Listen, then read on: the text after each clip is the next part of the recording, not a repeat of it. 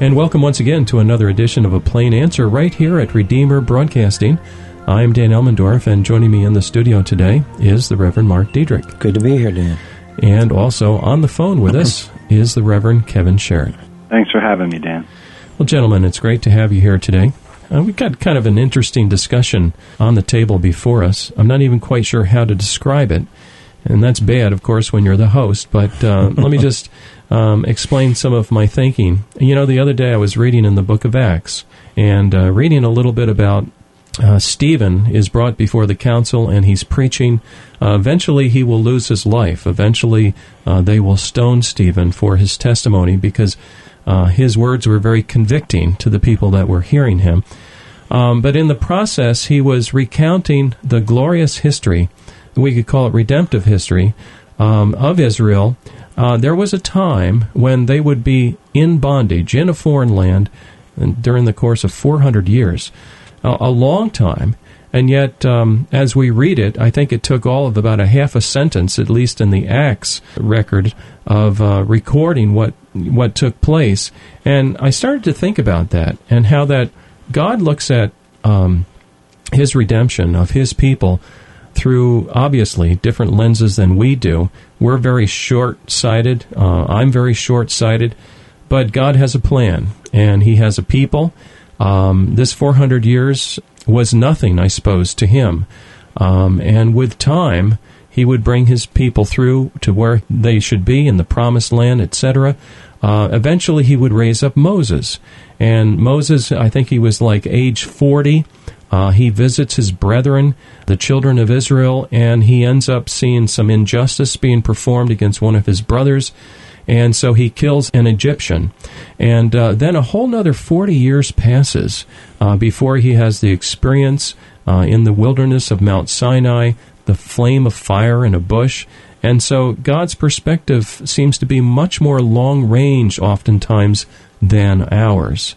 And so with that, I'd like to start discussing at least the perspective of God's redemption in history and how that sometimes it takes longer than what we may think or what we would like. And what kind of a perspective should we have in light of the kind of God that we serve and how He works in history? So with all of that, who would like to get us started? I was going to just say, Dan, we were having a Bible discussion a few evenings ago, and you were there on the Pilgrim's Progress. Oh, yes. And he, of course, the interpreter showed a vision of two different people. One was named Passion, the other was named Patience. And, of course, Passion, wants everything right now. Let's do it almost like the prodigal son, give me my inheritance now. And it's squandered and gone, Whereas Patience, then Christian realizes Patience is the one who really has the better part because he waits and waits on God. And a lot of time that's what we have to do is wait on God, Let me throw it back at you, Dan. When you started this radio station, how many years ago was that? Well, actually, we got started doing translator work in 1983. And so Redeemer was finally kind of started, well, not kind of started, it was founded in 2004, and went on the air full-time 2005. 2005, I remember that. Yeah, you were kind of forced on the air full-time by Harold Camping. And that's true. And you may have thought, by this point, what vision you might have had for in terms of transmitters and outreach and a lot of things. And it's just the slow, steady plodding, I think, that the Lord teaches us. And He brings forth, beauty out of ashes, certainly, but it's in His timing. And that's kind of the sense here today, isn't it? Kevin, in your experience, we'll certainly talk about much from the Scriptures, but in your experience, what have you seen?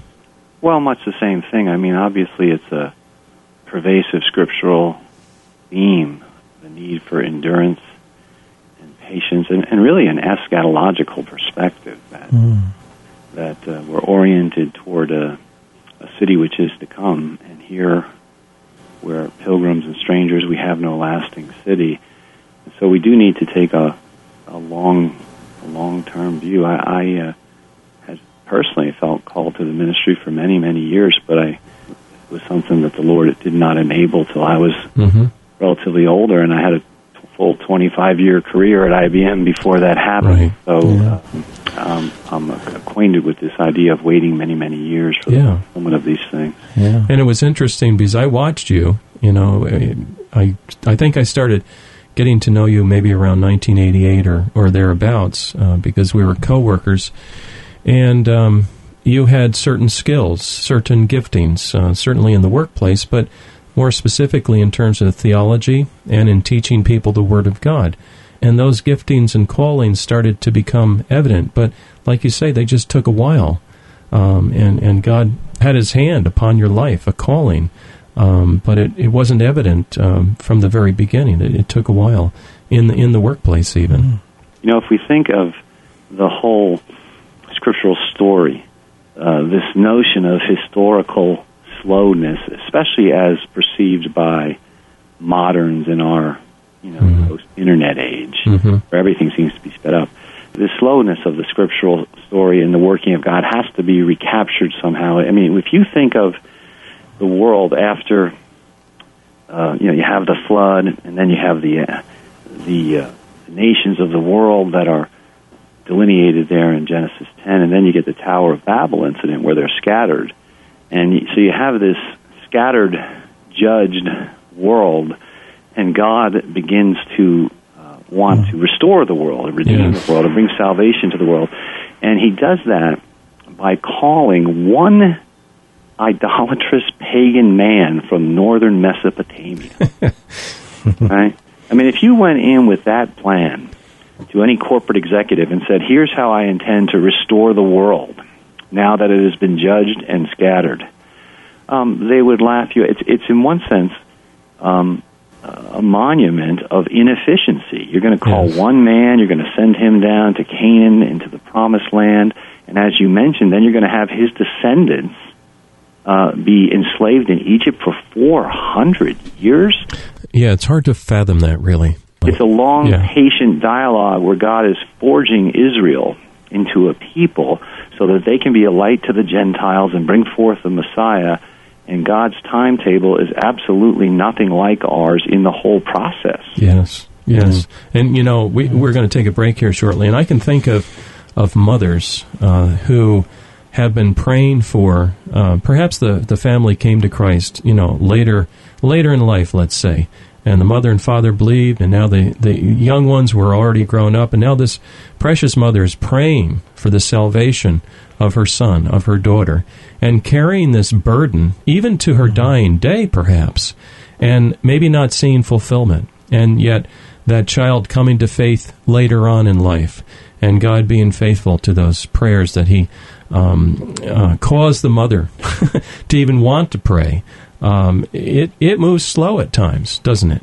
We're going to take a quick break, and when we come back, maybe we can talk about a few more historical examples, perhaps more contemporary examples as well, of a long-term perspective. We are to be encouraged, dear listener, today, that God is on the throne, that He's advancing His kingdom, that He uses us, little puny us, He uses us for His honor and glory as His kingdom spreads around this world. Stay with us. We'll be right back. Mighty Lord, extend your kingdom, be the truth with triumph crown. Let the lands that sit in darkness hear the glorious gospel sound. We'll be right back with our program in just a minute. Now, a reminder that your gifts to this ministry enable us to bring you thoughtful, Christ-centered programming 24 hours a day. Would you prayerfully consider helping us with a tax-deductible gift this month? Redeemer Broadcasting is a 501c3 not-for-profit broadcast ministry. We're entirely listener-supported and have no advertisements. If you would like to help support us this month, and perhaps in the future, our mailing address is Redeemer Broadcasting, Post Office Box 1520, Olive Bridge, New York, 12461. Once again, Redeemer Broadcasting, Post Office Box 1520, Olive Bridge, New York, 12461. Stay with us now for the second half of our program.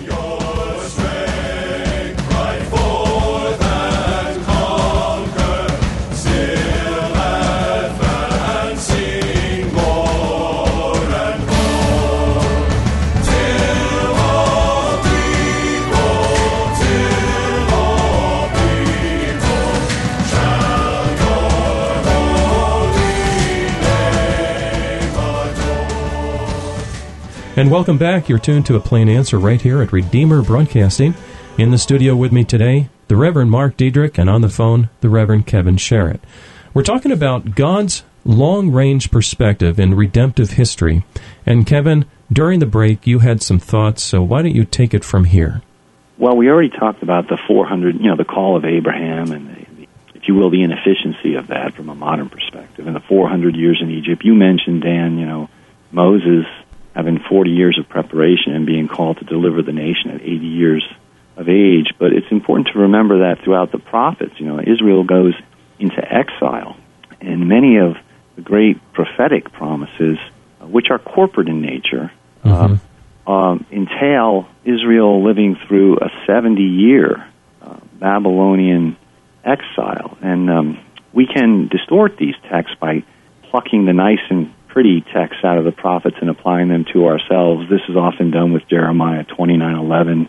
For I know the plans that I have for you, declares the Lord, yes, for welfare and not for evil, to give you a future and a hope.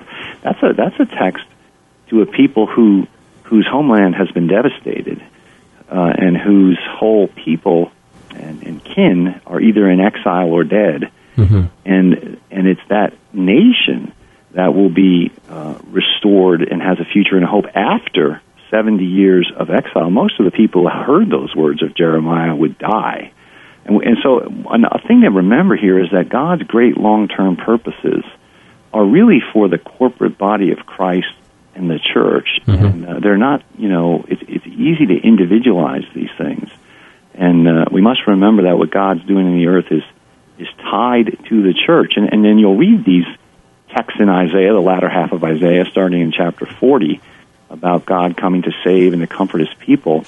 And that begins after the 70-year exile. But even then, there's another 400-year gap or so until the coming of Christ, when those promises are then fulfilled on a greater scale. And even then, there's a multiple thousand-year delay or more until the Lord comes again and fulfills the promises. So our whole time scale has to be reoriented toward the sovereign, eternal Creator's scale. This is why in Isaiah 40, God looks down at the nations and says they're a drop in the bucket, that kings and princes are basically, they are scarcely sown, and then they are essentially blown away. I mean, from God's perspective, all reigns and all empires are particularly short. And so you move into the New Testament and you have the notion that Christ has come and that the kingdom is at hand.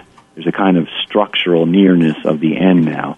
But we have all of these parables of Jesus, the sower and the seed, the leaven, the wheat and the tares, the tenants in the vineyard where the owner's gone away for a long time, the 10 virgins who don't have enough oil in their lamps, the parable of the talents, which assumes a need to invest and to look toward the future, which teach us that. I think they teach us two things. One, we're to look toward the coming of Christ, and in the meantime, we're to plan on long historical periods of labor. Yes, no question. And I want to say this quickly, too. Even though God's perspective is long-term, for each day that we live, we have a task set before us. And this is not to take away the urgency of working hard for our King Jesus for that particular day, that particular week, month, year. And so we don't want to set this up as an excuse to be lazy in terms of our Christian service and our Christian work.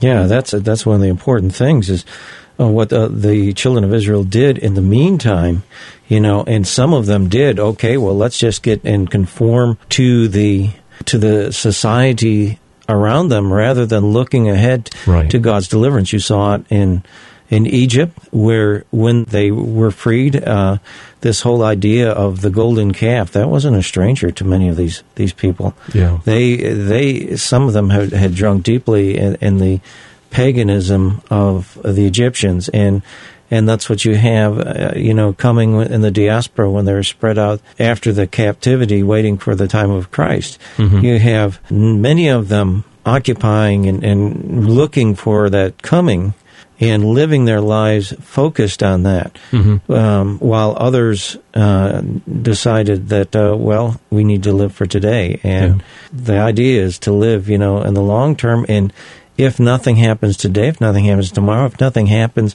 in 10 years, to remain faithful. Yeah.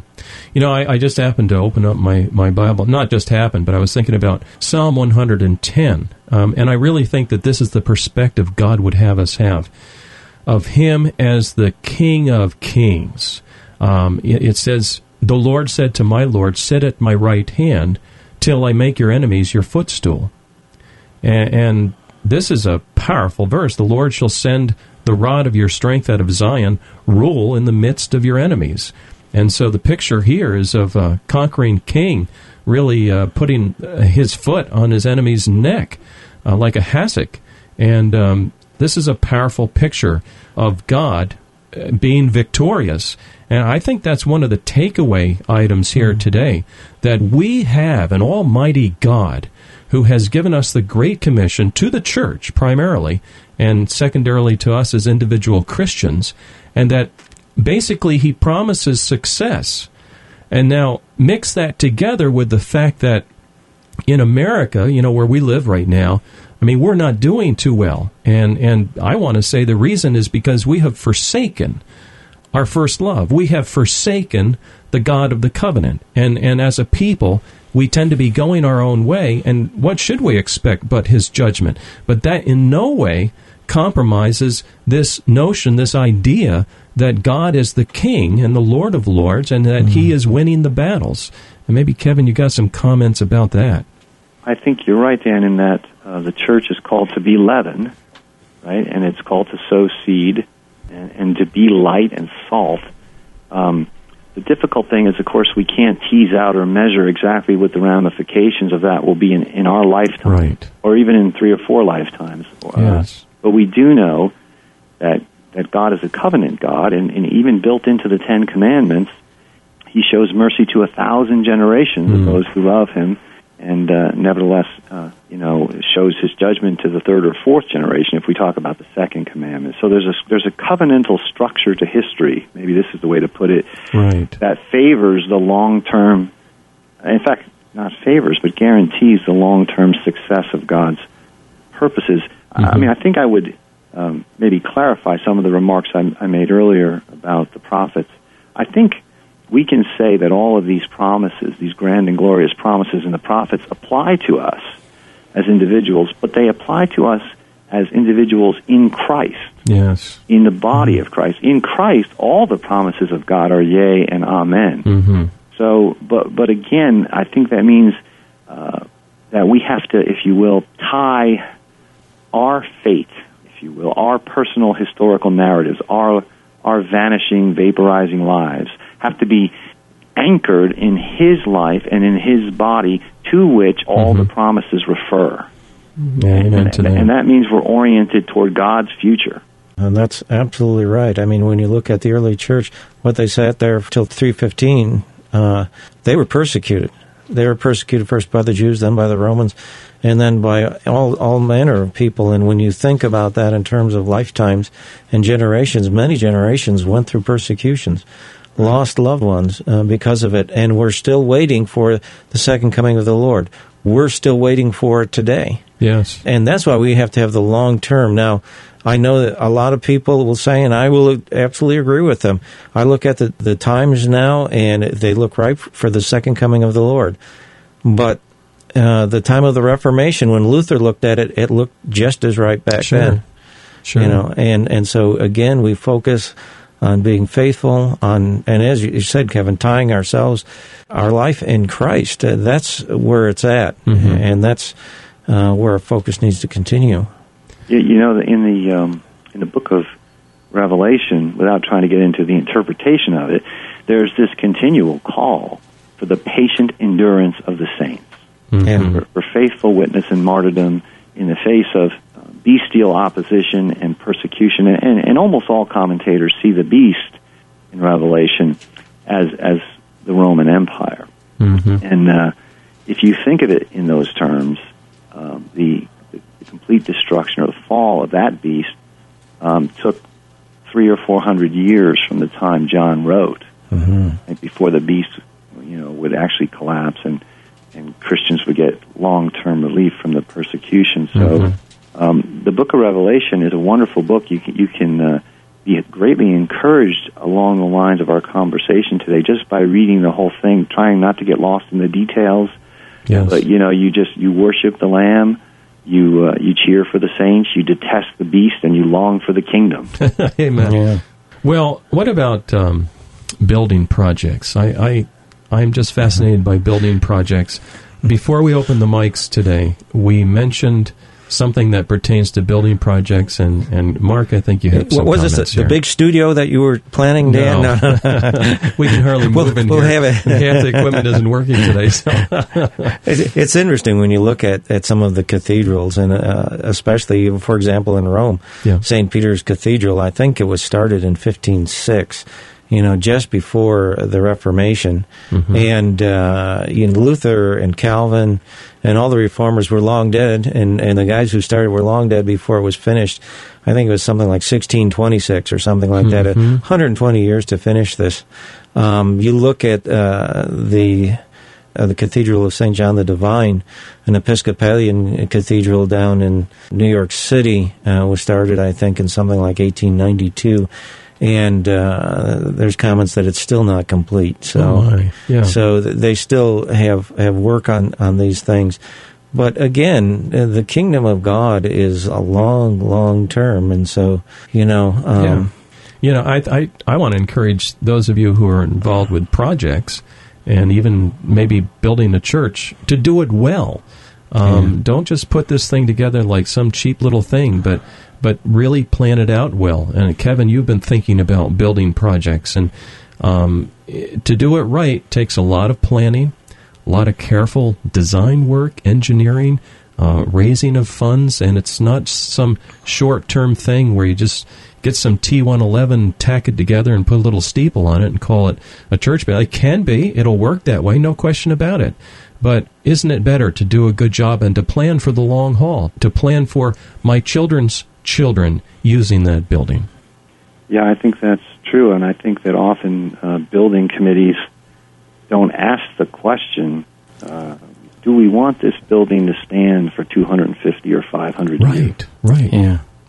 Today, I before this coming in the studio today for this program, I was already down in the city of Poughkeepsie. I happened to drive past one of the church buildings there, and the cornerstone was 1905. And I believe this church building has changed hands. There's some evangelical group now that owns the building, and it's just a glorious structure. It's absolutely beautiful. And I just enjoyed the presence of that building, if I can say it that way, because I know it was built for the glory of God. And these guys didn't do a cheap job. They poured their lives into building this for God's glory. And it does something for you. I think that's the way everything we do in life has to be for the glory of God and done to the best of our ability, for the long haul. Yeah, the majesty, a lot of the old architecture try to exemplify the majesty of God. In addition to that, some of the like the stained glass work, and that was to be instructive. I knew a church that had started as a Catholic church and then had been bought by the Presbyterians in Chicago.